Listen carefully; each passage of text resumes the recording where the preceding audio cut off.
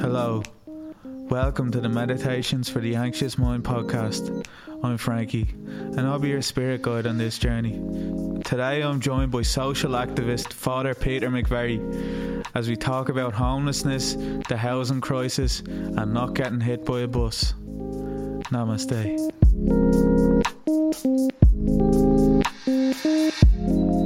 Peter, thanks so much for agreeing to come in here today. It's an honour to have you here. No problem, my pleasure. I was just saying to you before we got in, you probably don't remember me at all, but you see so many people. Don't worry, I'm not offended. I did community care with you in school when I was in fourth year, I think it was, and it was brilliant. You actually asked me to stay on an extra week, which I was delighted about. I remember going in there in your drop-in centre. Yeah. And I'm not sure if you're still in the same place. I think like out in Ballymun, you showed us. See, I'm from a different kind of background. I wasn't really used to like the levels of kind of poverty that would be in a lot of these areas, and you brought us out to show us around the Ballymun flats, and I just remember, it's always stuck with me. I remember two young lads, probably about 9-10 years old, in the stairwell, and you know friendly lads, whatever, but they just said, "How are you doing, Father?" And once we walked past them, you explained to me that they were like selling crack, and it was like 10 o'clock, and it's heartbreaking just hearing that. I had this kind of like sort of privileged life growing up, and someone else doesn't have a chance, and it's not because it's nothing to do with personality. It's purely just luck of the draw, and it was very sad, and I think experiences like that kind of instilled, and my school as well, like and like it instilled that kind of sense of trying to make things even in a small way. Yeah, we have 400 or 500 students, transition year students, every year. Well, they come and spend time in our drop-in centre. And then we bring them around some of our services, bring them out to our detox centre, which is state-of-the-art detox centre, even if I say it myself, and some of our residential services. But the core of the experience is talking to homeless people, and it's listening to their experiences. And that opens people up to a whole different world to which they are totally unaccustomed. And that's the core experience of the week or 2 weeks in our drop-in centre. It's and the homeless people love to see students coming and love to talk to students, because our dignity depends on our feeling, our belief that we have something to contribute to somebody else. Now, most of us do that through family or through work or through voluntary activity or a combination of those. But homeless people are always at the receiving end. Everybody's doing everything for them. They're getting them accommodation, they're getting them drug treatment, they're getting them their welfare payments. And so they never have an opportunity to give. And so they feel, I've nothing to give, and therefore I'm of very little value. But in the drop-in centre, they see students coming who have everything that MasterCard can buy. And they are coming to get something from these homeless people, which all their money can't buy. And so the homeless people feel they're making a real contribution to these young people's education. They're giving something that they're not going to get anywhere else. Yeah. And that makes them feel very important. And they'll come in on a Monday morning and they'll say, "Oh, you have a new group of students here. Do you want me to talk to them?" I remember that. It's great for the students, and it's great for the homeless people as well. It's a win-win situation for everybody. Yeah, and you're really living proof of that kind of ethos you were talking about. Like, the principle is about giving, not getting. And you strike me as a man who, even though like with homelessness in this country and where the government are at with it, and you strike me as a man who is very happy amidst all of that, even though you have the weight of the world on your shoulders. And I wonder, is a lot of that, like, do you feel that kind of sense of happiness from giving of yourself? I'm very much at peace, with myself and with the world, and I feel I'm doing what God wants me to do, and I am where God wants me to be, at least at this moment in time. So I have a real sense of peacefulness, about what I'm doing. There's also great satisfaction in what I'm doing. To see a homeless person moving into their own apartment, giving them the key of their own apartment and moving in and saying, is this for me for the rest of my life? It's like a dream come true for them. And just to see the joy on their face, that's really, really satisfying. Or people come up to me all the time. They say, how are you, Peter? And I say, who are you? And they say, do you not remember me? I was with you 15 years ago. And I say, how the hell am I supposed to remember you 15 years later? You've changed. You had hair then. You're now bald. But they'll say, look, I lived in your hostels. I went through your drug treatment. I now have a great job. I have a house. I have a family, doing really well. Stories like that really lift you up and really make you believe that what you're doing is very worthwhile. So, I'm very much at peace with myself. The job is difficult at times. You meet difficult people. Homeless people are angry, and rightly so. They're frustrated, and rightly so. And they sometimes can take that anger and frustration out on me or on the staff. But you have to realise it's nothing personal. They're just releasing the anger and frustration that they feel at the situation that they're stuck in. They're just releasing that. So it can be difficult at times, but overall, if I was to start my life again, I'd do exactly the same. I wouldn't change anything. There's not many people who can say that in their life, that they would do the exact same thing. So that really says it all. And one thing that struck me when I stayed, when I was in the drop-in centre, how did you get the nickname Hedge?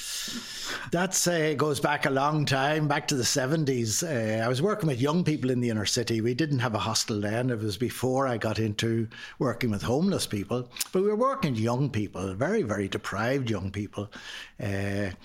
And we used to take them off to Liverpool. Every second weekend, we'd take a group to Liverpool. And we'd go to a Liverpool match. We'd spend the weekend there in Liverpool. It was a real weekend trip for them. But in Liverpool, just outside Liverpool, there's a safari park. And we had a minibus. We would take them in the minibus. So we'd go to the safari park. And one day, coming out of the safari park, I said to the security man at the gate, we're taking one of your monkeys. And I pointed back to a young 14-year-old in the back of the bus who had a cheeky looking face. And he immediately responded, and we're taking one of your hedgehogs. Because my hair was spiky at that time. So the nickname stuck, Hedgehog, and then it got reduced to Hedge. That's where that came from. God, that young cheeky fella was subsequently shot dead. But, God! When he was in many years later. That was that was where the nickname came from. Still a full head of hair on you anyway, so certainly who's laughing now? And I suppose you mentioned about the 70s, so the heroin epidemic would have come in 1982 or came in the mid-80s, and then disappeared again. So how was that? What was the difference between homelessness before the epidemic and subsequently after it? Homelessness before the epidemic, when we started, homelessness was the main issue was 14, 15, 16-year-olds who kept running away from home. People didn't understand why they were running away from home. The attitude of the authorities were, well, they're just bad kids. And the response should be, call the police, pick them up and bring them back home again. They had no concept of the abuse and the violence and the neglect that existed in some homes that forced young people to leave home. So when we opened our first hostel for 14, 15-year-olds and younger, I was seen as part of the problem, not part of the solution, because I was seen to be encouraging these guys for leaving home. I was giving them accommodation, I was feeding them, I was buying them clothes, bringing them on holidays. So I was attacked for encouraging these young people to leave home. So that was the issue then. Then it became, in the 80s, the drug problem hit Dublin. And the problem moved somewhat to young adults with a heroin problem. Heroin was unknown in Ireland until then, so nobody knew anything about it. Nobody knew how addictive it was, and nobody knew the health issues like HIV/AIDS that can result from heroin use. But heroin gave these young people a terrific high.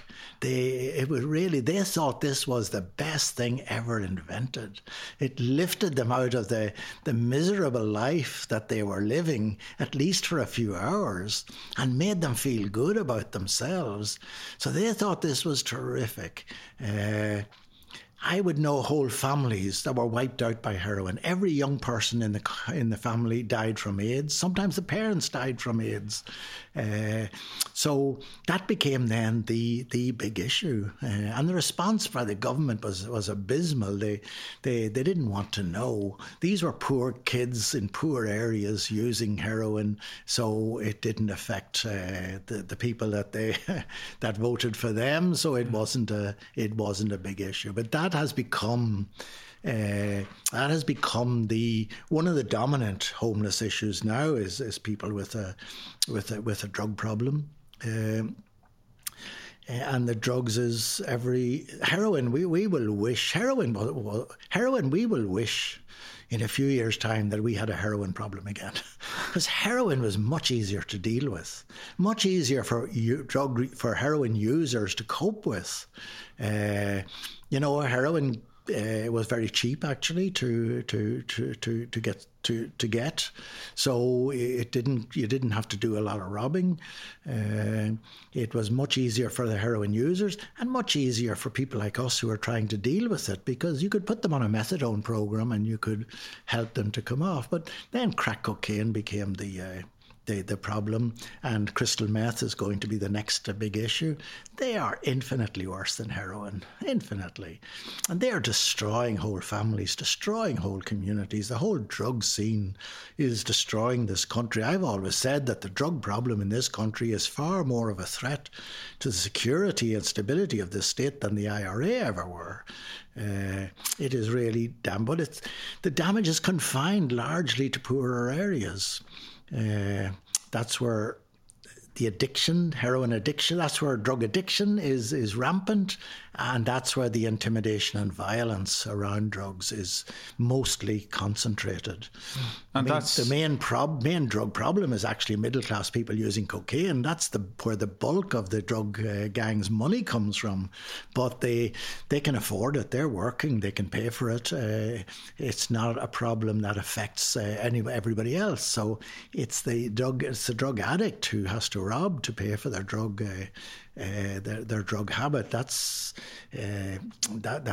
largely confined to poorer areas. Yeah. So it doesn't get the attention that it should get. And it's always struck me that there is an inherent classism in drugs and people who took drug or take drugs. And I've always found, like you mentioned cocaine, I can have a friend who does cocaine every week or does it even every day, and they'll look down on someone who's doing heroin and they use words like junkie. And I don't think anybody who's not an addict, a heroin addict, should be using a word like that, because even from when I was young, I found it like it just felt wrong. It's a nasty word. I would never use that word. Yeah. I'd always refer to them as drug users, and that's a neutral concept. Yeah. Most of the people I know who take drugs, most of the drug addicts have a reason for taking drugs. Yeah. They've had horrific experiences in life, sometimes horrific experiences in childhood, and they're using drugs to try and run away from their memories of those experiences and to try and suppress the negative feelings that are associated with those experiences. So they're using drugs for a reason. People look at drug users maybe in the city centre begging or sleeping rough and say, why don't they stop taking drugs?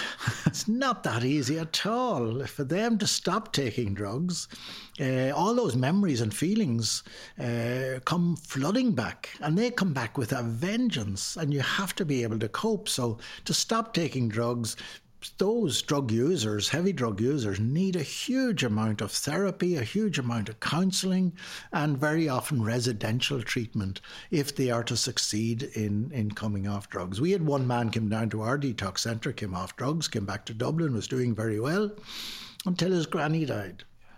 He went to the funeral of his granny, found himself sitting there in the front row of the mourners beside the uncle who had abused him as a child. All the memories and feelings came flooding back. And in the middle of that funeral service, and I was saying the Mass, so I was up at the altar, I saw him get up out of the bench, and he literally ran down the centre aisle of the church, out the front door, and the next day he killed himself. You know, so for them, coming off drugs is hugely difficult. You're forced to stand still, confront your memories, and learn how to deal with those memories, because they're never going to go away. They're with you for the rest of your life. Learn how to deal with those memories in a different way besides taking drugs. It's extraordinarily difficult. And I think most of the people who look down on drug users wouldn't be able to do it themselves at all if they were in that situation. Yeah. I think somebody who overcomes their drug addiction, or who has their drug addiction in control, I think they are real heroes. They have achieved something that is extraordinarily difficult and that most people in our society couldn't achieve. Yeah, absolutely. And it's funny that people think that the drugs are the problem, but you know, for somebody like you said who's begging, who's homeless, the drugs are the solution. But when you take away the drugs, their head gets worse. The head gets louder, and you know, all of a sudden killing yourself can become another solution. And I suppose, like, what I wanted to ask you as well, Peter, is you would have seen, on one hand, you'd see the very worst cases of what drugs can do, and on the other hand, you see the worst cases of what the drug trade can do. So I wanted to ask you, what's your views on decriminalisation or even legalisation of drugs? Well, there are two different issues. Decriminalisation means that if you're caught with small amounts of drug for your own possession, you don't get prosecuted. And I'm totally and absolutely in favour of that. I think it's an awful waste of time and expense and Garda time and judges' time and prison time, bringing a person who has small amount of drugs for their own use, dragging them through the criminal justice system. I was in court with a young man who was charged with possession of cannabis to the value of €2. Now, this case was remanded 5 or 6 times. The guard prosecuting had to turn up, spend the whole morning in court waiting for the case to be called. The young fellow was given free legal aid. Judge asked for a probation report, all this at state expense. I'd say that case probably cost €4,000 or €5,000 to prosecute. Yeah. And in the end, the judge gave him a slap in the hand, sent him off. But the expense of it, the guard, the time involved. So I'm all in favour of decriminalising drugs. I think the guard should be free to go after the drug dealers. Legalising drugs, that's a different issue. I think decriminalising drugs will come in the next few years. I think there's a movement on. It's happening in many parts of the world. I think it will happen in Ireland. Legalising isn't going to happen in my lifetime. Legalising means drugs are you're free to buy the drugs, you're free to sell the drugs, maybe under licence. Depends on how you do that. I'm not in favour of the way in which cannabis has been legalised in some of the United States or in Uruguay or in Canada. Anybody who's over 18 can go in and buy cannabis. I think that will lead to an increase in use of cannabis, and the cannabis that is being used today is much, much more dangerous than the cannabis that people used to smoke in the 70s and the 80s. But we have legalised one drug, methadone. Methadone is a highly addictive drug. In fact, it's more addictive than heroin. And it's a highly dangerous drug. More people die with methadone in their system than die with heroin in their system. So it's a highly dangerous, addictive drug, but it's available free of charge from the state to anybody who wants it. That is, any heroin user. So all you have to do is show that you're using heroin and you will be given methadone for the rest of your life, free of charge by the state. That's the model I would use for legalising drugs. If somebody wants wants their drugs, whatever it is, cocaine, whatever it is, let them register as a drug user and let it be supplied free of charge by the state or at very low cost. The advantages of that are it undercuts the drug gangs. They won't go away, they'll just find other ways of making money. But it will undercut the drug gangs, and it will reduce the violence that's associated with the huge profits that the drug gangs are making. The downside is if you register as a drug user, you won't be allowed a driving license. You'll probably find it more difficult to get a job, and you won't get a visa to go to Australia or to the US. So there's a downside. But if you really want your drugs, whatever they are, yeah, I would be in favour of legalising in that format.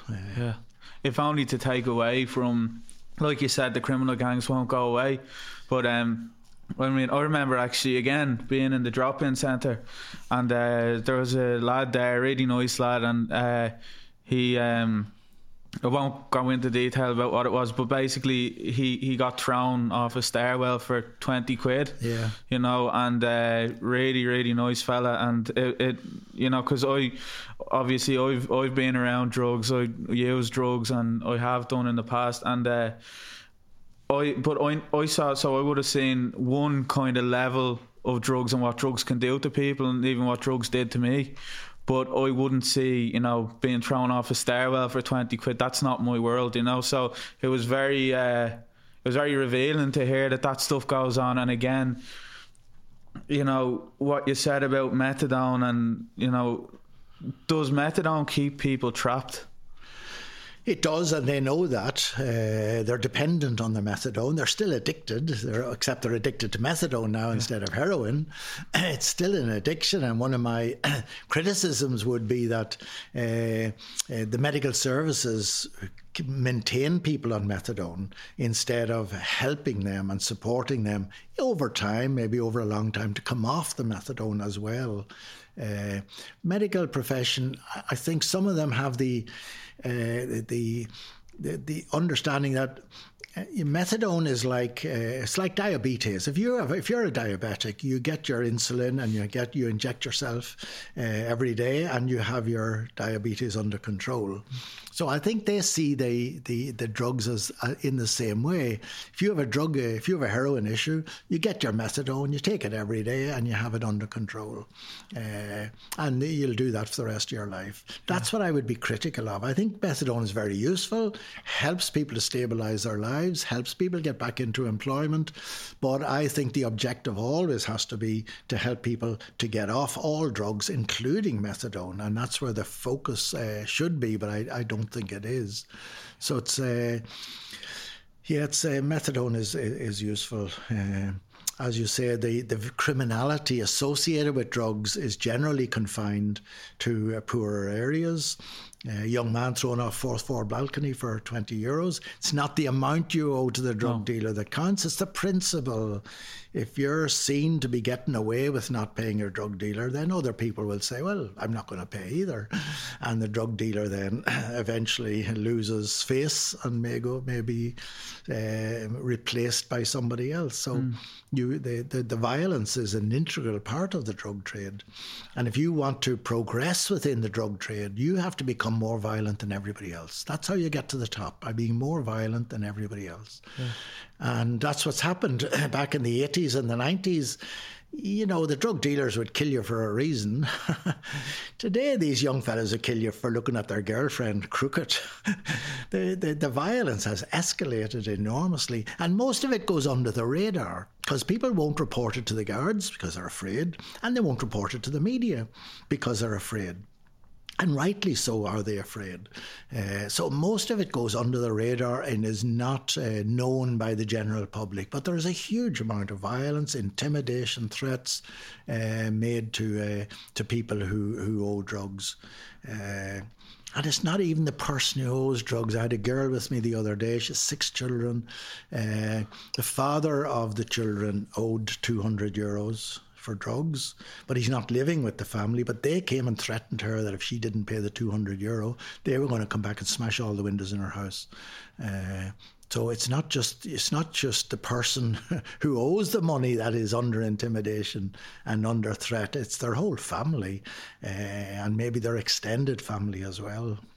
Yeah, it's and again, like that's where the kind of regulation will come in as kind of a beneficial outcome. But I suppose like what I wanted to ask you as well was we were kind of talking about the methadone. It seems like, you know, it's obviously it serves its purpose, but it's kind of a hands-off approach in a way. It's like we just give them the methadone, leave it there, don't worry about like the rest of it. And I wonder, do you feel like the neoliberal policies of like just leaving the market alone have affected homelessness, and if so, how? Oh, absolutely. It's been a disaster.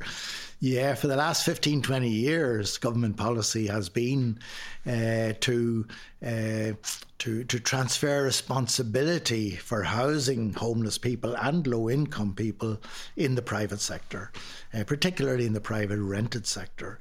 So the government reneged on their responsibility to provide housing and said the market will provide.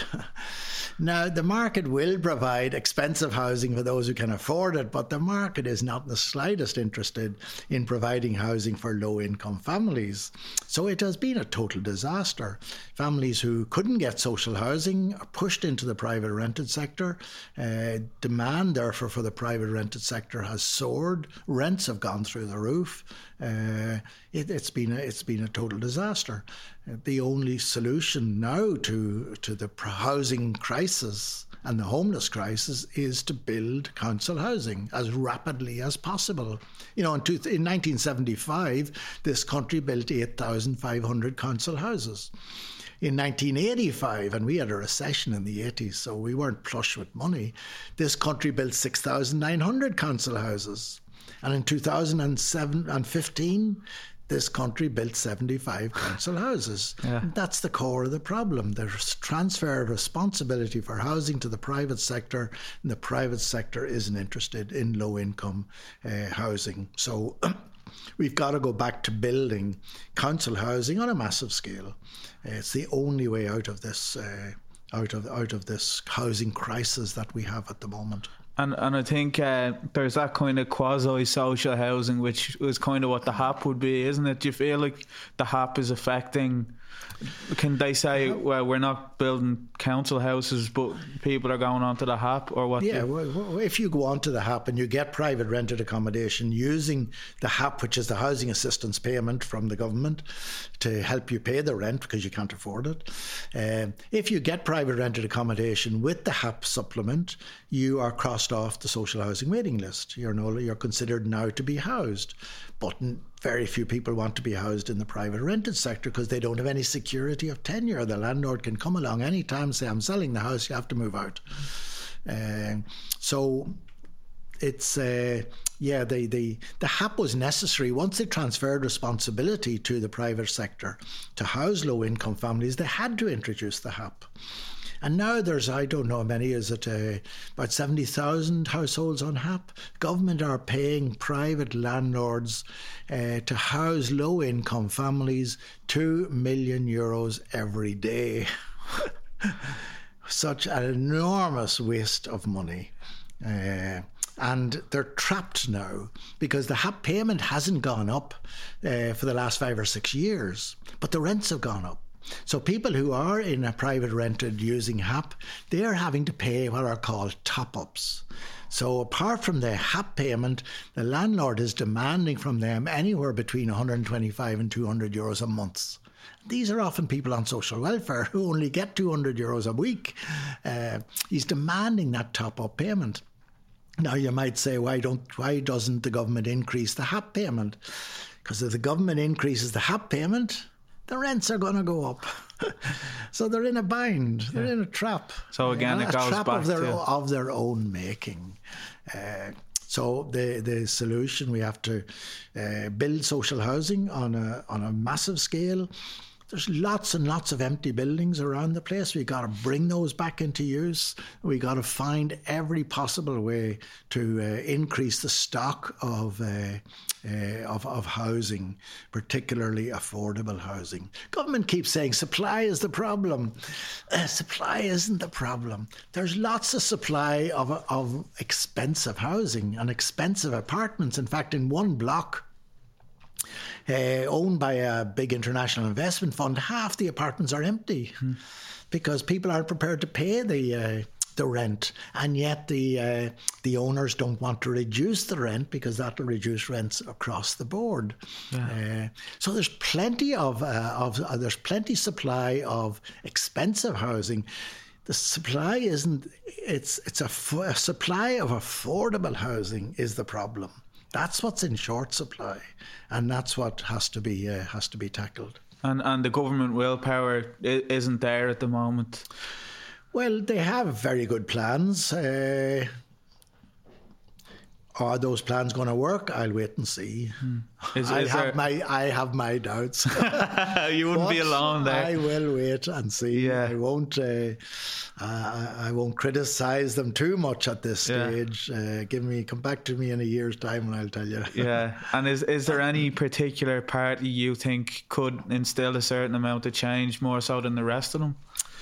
Well, Fianna Fáil and Fine Gael have been committed to the neoliberal model where the private sector is supposed to supply everything. I mean, the private sector in Ireland supplies nearly everything. Residential nursing homes for elderly people, almost all private. Childcare is privatised. Even the bin collections in Dublin have been privatised. There has been that neoliberal model says privatise everything. The market will provide cheaper and more effectively and more efficient than the state can provide. And it might be true if you're building motorways, but it's not true if you're providing basic human services for people. Is there another party? I don't know is the answer. I think one of the people who knows most about the housing crisis is Owen O'Brien from the Sinn Féin. If I was Taoiseach, I'd make him Minister for Housing, regardless of what party was in power. But Sinn Féin have never been in power. They can, when you're in opposition, you can say all the right things. So we'll just wait. We'll have to wait and see. Yeah. I think as well, like part of the problem is kind of viewing housing as a commodity. Like if I go downstairs to the Londis there and I buy a chicken fillet roll, I'm not going to starve to death if it goes up to €5. But if housing does the same, people are dying. They're not able to afford housing. And do you feel like since the lockdown kicked in, how has homelessness changed? A lot of homeless people, their mental health deteriorated because COVID closed all the support services that homeless people depended on. It closed drop-in centres. Our drop-in centre was closed. It's still not fully open. Advice centres were closed. AA meetings, NA meetings were shut down. Drug treatment centres were closed. So all the support services were withdrawn. So homeless people had very little support. And their mental health deteriorated, their addiction deteriorated because they couldn't access treatment. So it had a very detrimental effect on homeless people, yeah. I know people who were waiting 6 months during the lockdown to get into a treatment centre. And even with like detox beds, I was talking to someone who was saying like there's only something like, I know you guys have a detox centre if I'm not mistaken, but there's something like only 20 detox beds on the north side and none on the south side or something. There's very few detox beds. Detox is where the bottleneck is. There are treatment centres, but the bottleneck is in getting a detox. To get into a treatment centre, you have to be drug free. because treatment is about counselling. And you can't counsel somebody if their feelings are messed up with drugs. So you have to be drug-free. And the bottleneck is in the detox. Yeah, there are I don't know how many detox beds there are in Ireland, but there's certainly, I don't think there's 50 detox beds in the whole of Ireland, if I'm not mistaken. So it's that's where the bottleneck is. And how do you feel like, you know, I suppose what like you have a treatment centre as well. McVerry's run a treatment centre, and then 2 detox units as well, I think. And I could be wrong there. Yeah, we have 4 treatment programs. We have a detox centre, which is primarily for coming off methadone. But if you're taking tablets, and a lot of drug users now are taking tablets, it's a very popular form of drugs, you can't go into the detox centre. There's a fear of going into having what's called a benzo fit. And so the HSE won't allow us to take anybody in who's on tablets. But we have a stabilisation programme where they can go and come off the tablets under medical supervision. So they can do the stabilisation, come off the tablets, then they can go into the detox, come off the methadone, then they can go into a treatment centre and get the counselling that they need. And we have a day programme for people who are progressing towards either the stabilisation or the detox. So it's a day programme. They come in every day. They have, for a few hours every day, they get counselling of sorts. It's appropriate counselling for somebody who's still using drugs, and they get the encouragement and the support to continue on the path towards coming off drugs. So you have kind of every progression covered there. Yeah, that's brilliant. And how do you think? Do you think, we were talking about housing a minute ago, and like, and on the surface of it, it sounds like a stupid question, but how do you feel like with the rise of housing prices, how much, because everyone wants to point at mental health and addiction, which are obviously 2 facets of homelessness, but how much of it is the housing crisis? Well, if you're homeless for years, as many people are, you're pretty depressed. I always say, you know, if homeless people weren't depressed, there'd be something wrong with them. You should be depressed. Of course you're depressed. And most homeless people I know have, from time to time, considered suicide. Because you look at, where are you? You're living on the street, you're living in hostels year after year. You don't see any light at the end of the tunnel. You don't see when you're going to get out of this this mess that you're in, and so it's there's very little hope there. So yeah, it's the housing thing has created mental health. It's created addiction. I know people who first use of drugs was when they went into hostels where drugs were in their face. And so the housing has a huge. We think of mental health as being a mental problem, and it is a mental problem, but it's created often and certainly aggravated by homelessness. Yeah, absolutely. And you were talking there about, like, I think a part of that as well, and you just see people on the streets and they just look so dejected, and I'd imagine a huge part of that would be like how they're treated as well, like both by, you know, obviously law enforcement, the guards, but by people. And what do you think the public's perception, what are they getting wrong about homeless people? What they see is the surface. They see the addiction, they see the sleeping rough. What they don't see is the underlying cause of that. All homeless people have the same dreams, the same hopes, the same desires as the rest of us. And as I say, the only difference between that homeless person who's sleeping rough or begging, the only difference between that person and me is that their start in life was probably a disaster, and their path through life has been pretty much of a disaster as well. That's the only difference. So I think we need to see homeless people as ourselves. It's not us and them, it's us. There is no them. They are us. They are part of us, except they have had tragic experiences in their life, which has led them on this path. And we have to remember also some of those who are sleeping rough and some of those who are begging are drug-free. A lot of homeless people are drug-free, but you don't know that. They won't go into hostels because hostels are full of drugs. And if you don't go into a hostel, you have no address, you don't get paid. Welfare, you don't get any welfare payment. So you got to beg. So some of the people who are begging or sleeping rough are doing it for their own safety, for their own well-being. Because they don't want to go in they want to go into somewhere where people are using drugs in front of them, people are offering them drugs, maybe people are threatening them to buy drugs off them. Yes, some of those people sleeping rough are could be lawyers or judges or doctors if they're if things had changed a little bit in their growing up experience. And do you think? Is it what do you think? Because I've been told by a lot of people who had first-hand experience, like that, like you said, hostels can be a lot more dangerous. Is part of that reason, you can't really, I don't think, this is my uneducated opinion, but I don't think you can really look at the hostels themselves and how the hostels are run. More so, you have to look at like how the government are treating the problem. They're going, no, we'll just give them a place. There might be a security guard there who comes in and checks every once in a while, and we'll just leave them at it. And a lot of the time, that's not to do with how it's run. It's to do with the whole hands-off approach again. It's like we just kind of leave it, we'll absolve any responsibility. Well, there's different kind of hostels. There's hostels run by private companies, and they're in it for the profit.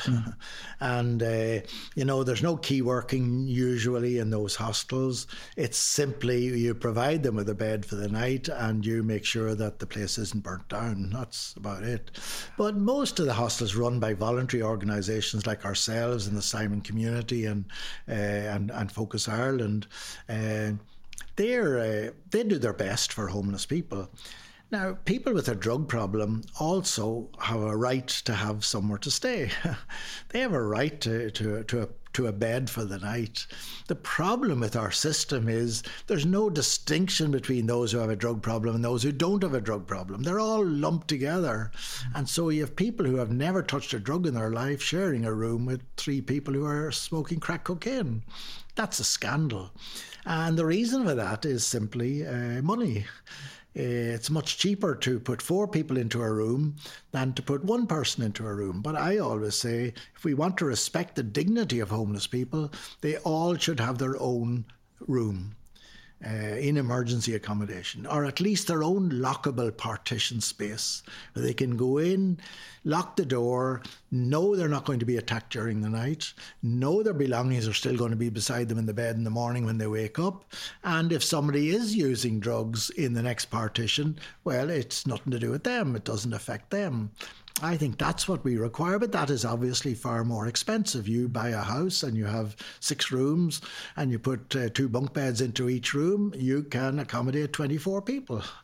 If you buy a house with 6 rooms and you want everybody to have their own room, you're only going to accommodate 6 people.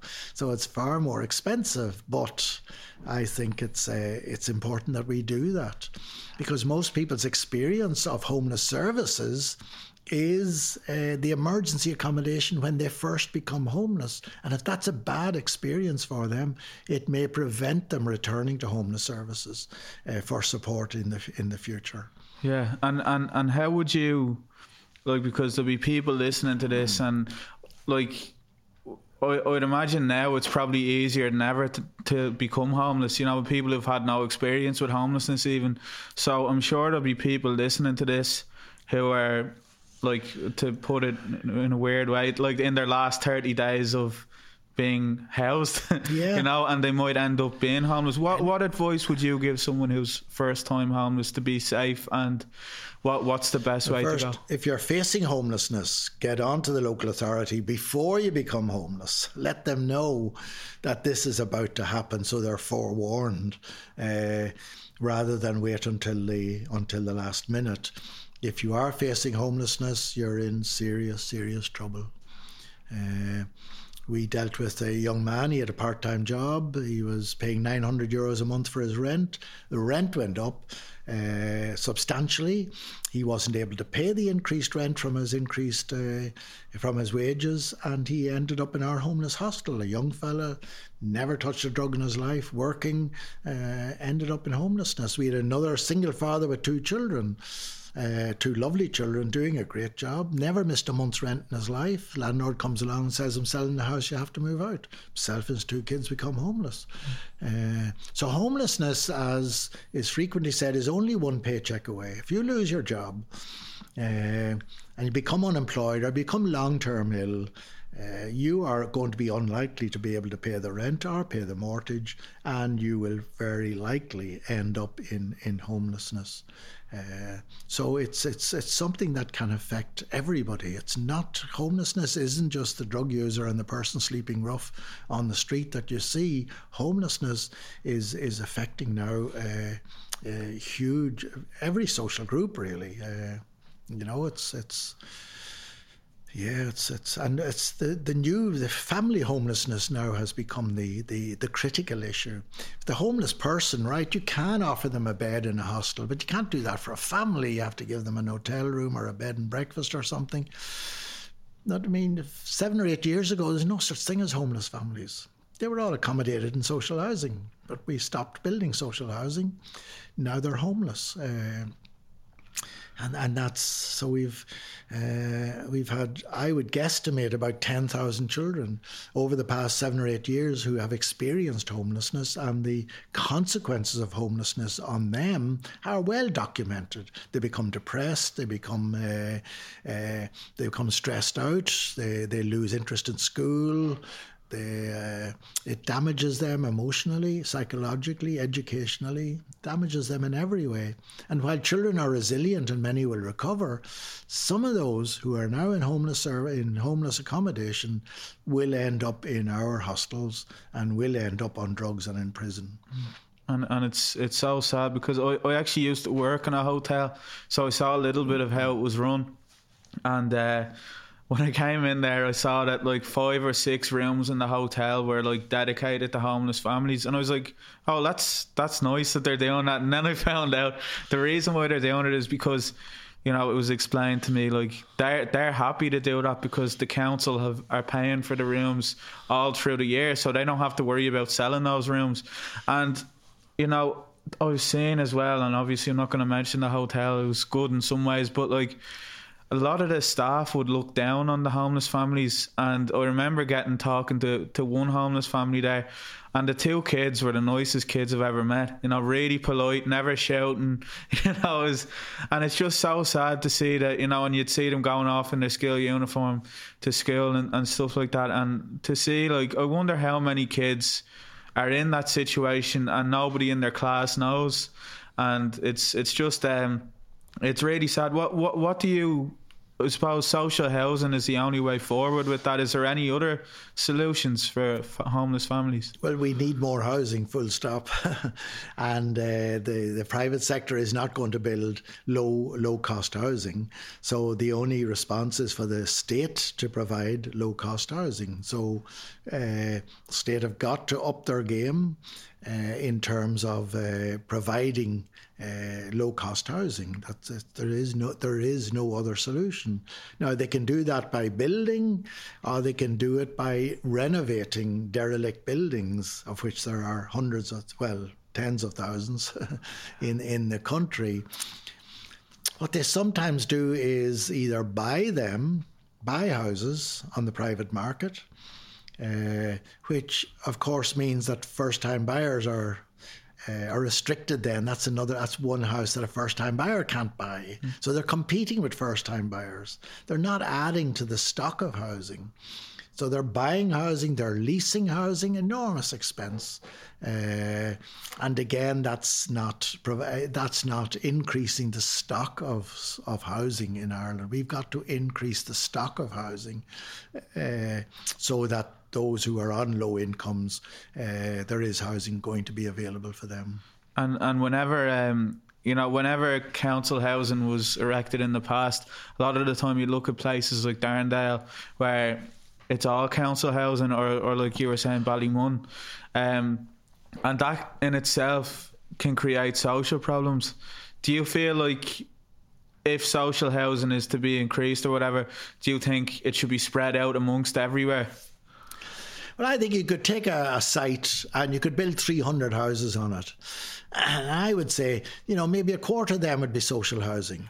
A quarter of them would be affordable housing. That means families who are working, but who just can't afford the exorbitant rents that are being demanded today. So you could have a quarter affordable housing. You could have a quarter maybe old folks housing. You could have a quarter student accommodation. You can get your mix. In that way, you don't have to build a big monolithic social housing complex. Though I think in the past, the problems associated with social housing complexes were due to lack of facilities and lack of services. I mean, they built Ballymun for 15,000 households. One swimming pool. Yeah. One swimming pool for teenage kids growing up in Ballymun. Of course you're going to get problems. And they nearly didn't build a swimming pool. They were changed their mind and were going to not build it. Only the local people put pressure on them. So I think that's primarily the call. You look at Tala. Tala was built huge, big. There wasn't a school in Tala. There wasn't a bus service to Tala. There wasn't a shop in Tala when it went up. There was no services. You look at Moy Ross down in Limerick. When Moy Ross was built, the nearest shop was 1 mile away and there was no bus service. Yeah. Of course, when you They get really good at walking, wouldn't they? When you build social housing for low-income families who don't have a car usually, when you build housing for low-income families and don't provide services, of course you're going to get problems. I actually wanted to ask you about Ballymun as well, because I know you're living out there, and I was talking to a fella from Ballymun and he was kind of telling me a bit about the history, and I think it was like 1986, you'll be able to correct me on it, but there was a surrender grant of £5,000 offered to people. So I think that would have been just around the time of the heroin epidemic. And then did that create, like, a lot of people left Ballymun, and then people from Portrans psychiatric unit were kind of just dumped into the flats that were empty? That was a problem that existed all over the social housing estates in Ireland. You could, a tenant of a social housing estate could purchase their house if they had the money to do so. And generally, that's people in reasonably good employment. So you denuded the estate of people in employment because they got the grant, they moved out, they bought the house. Then they subsequently would sell the house. No, they got a grant to move out, actually. The idea behind that was that it saved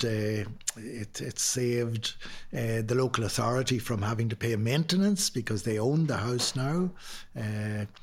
So there were two schemes. One, you could buy out the house, or you got a grant to move somewhere else. The grant to move somewhere else and buy your own house somewhere else meant that a lot of the people who were in employment, who were very stable, left the estate and moved somewhere else. And that left a higher concentration of unemployed people on social welfare, which is not a healthy concentration of people in any neighbourhood. You need that mix to give the community a life.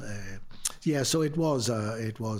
And for those who were able to buy their house, that was great for those who wanted to buy their house. And they lived in it now and they owned it. And the thinking behind that was that the local authority no longer had to maintain the house because they owned it, so they had to maintain it. So it saved the local authority maintenance. The problem was that it took one social housing unit out of the system and it wasn't replaced. So if you had 100 houses, social houses, and 40 people bought their house, that meant there were 40 less social housing units available for others coming along down the road.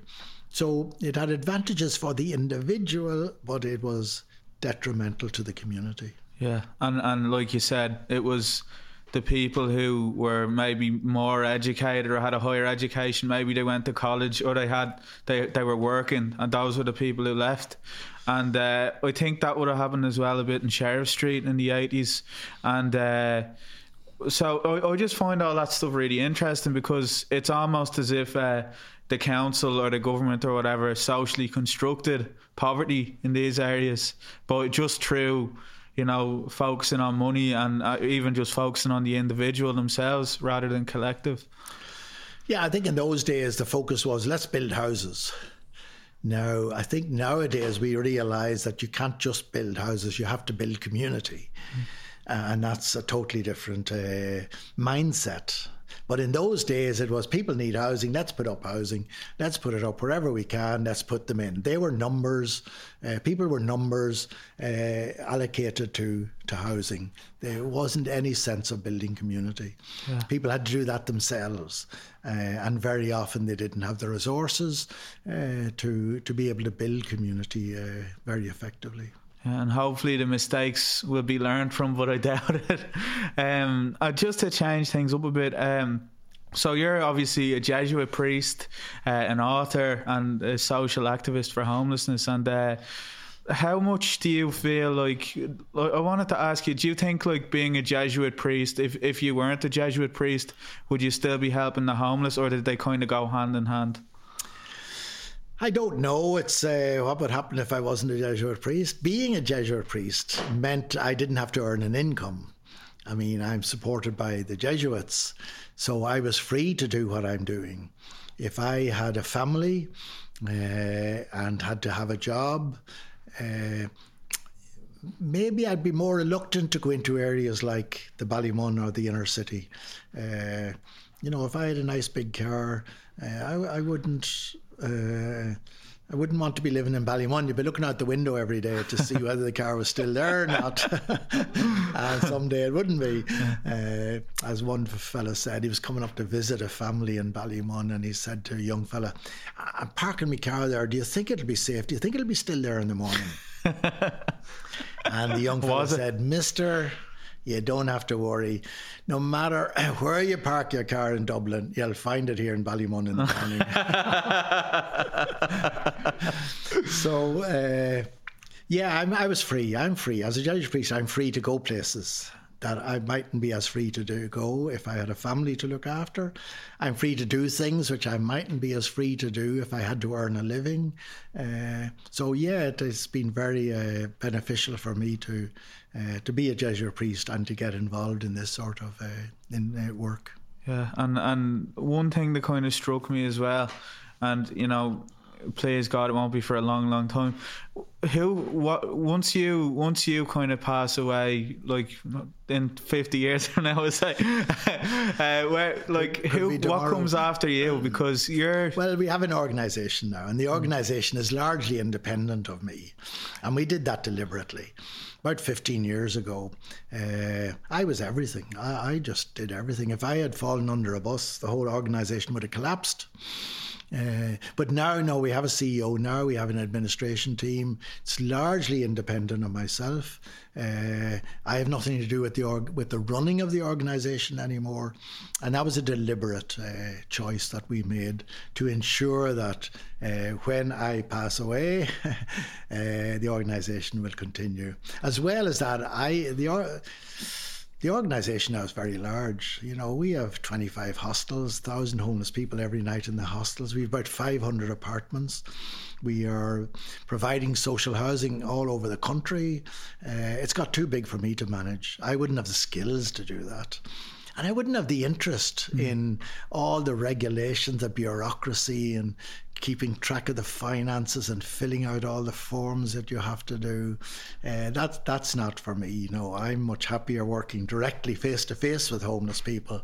So the organisation now is on a very strong footing, and when I pass away, the organisation will continue. Yeah, and I think that makes a lot of sense. Like even the word red tape, that's my biggest fear. Red tape, I don't like it. And so the takeaway message there is when you're crossing the road, Dublin buses move slower, just in case. But what's your if you could say one thing to the public in general, what would it be? I think we need to all break out of our own little bubbles and realise that we all live in our own world, and there's worlds out there that other people live in. The world of homelessness, for example, the world of social housing, the world of unemployment. There are other worlds that people live in, and we are largely isolated from those worlds. I think what we need to do is to break out of our bubbles and interact with those worlds. So, for example, if I'm living in Blackrock and I'm working in Ballsbridge and I'm shopping in Grafton Street, I might never actually meet a poor person, might never actually interact with an unemployed person, perhaps. So I think we need to realise that there is no us and them in this world. There's only us, and we're all together in this, except our circumstances are very different, and usually through no fault of our own. Yeah. Well, I think that's a great place to leave it. But Peter, thanks so much for coming on. You're such a big inspiration to a lot of people, and I know that's not what you're in it for. But I really appreciate it, and appreciate all the work you do. So thanks for coming. My pleasure. Thank you. Thank you.